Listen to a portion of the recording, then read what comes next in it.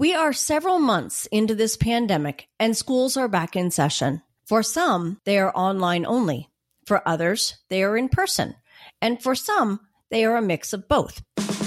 Keep your kids healthy and happy. You are now entering the Healthy Kids Zone with Dr. Cindy Gellner on The Scope. Several schools are closed because of outbreaks. So how do we keep this up? And how do we keep our kids and teachers safe? First, I think there are a lot of kids doing a terrific job wearing their masks. I've been really impressed with how kids as young as 18 months have kept their masks on. We need to praise them when they're following the rules and let them know we appreciate how they're helping to keep themselves, their friends, and their teachers healthy. Speaking of teachers, I've spoken to several since before school started. They are doing such a hard job of trying to keep our kids educated and everyone safe. In many cases, they're doing double duty by preparing in-person lessons and online lessons.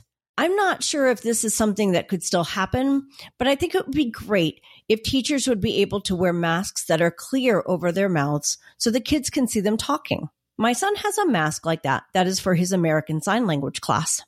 Also, another option is to make sure they have face shields, especially the elementary school teachers. As we all know, kids that age don't necessarily cover their noses or mouths when they sneeze. With a few exceptions, kids love their teachers. I think that became even more apparent when distance learning started. I know my kids really miss certain teachers. They are working long hours. If your child is a distance learner, please make sure they are logging in and doing their work. I know my kids are doing in-person 4 days a week, and they are struggling with keeping up with all of the assignments given to them. It seems like some teachers are overloading them, but I think they're just trying to get as much in as possible in case the kids get sick.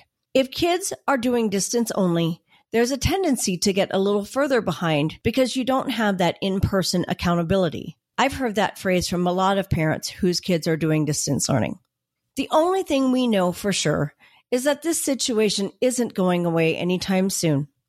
We all need to adjust and figure out what works best for our kids and their teachers to keep them both safe, keep kids on the path of getting their education, and keep the teachers from burning out. Have a question about a medical procedure? Want to learn more about a health condition? With over 2,000 interviews with our physicians and specialists, there's a pretty good chance you'll find what you want to know.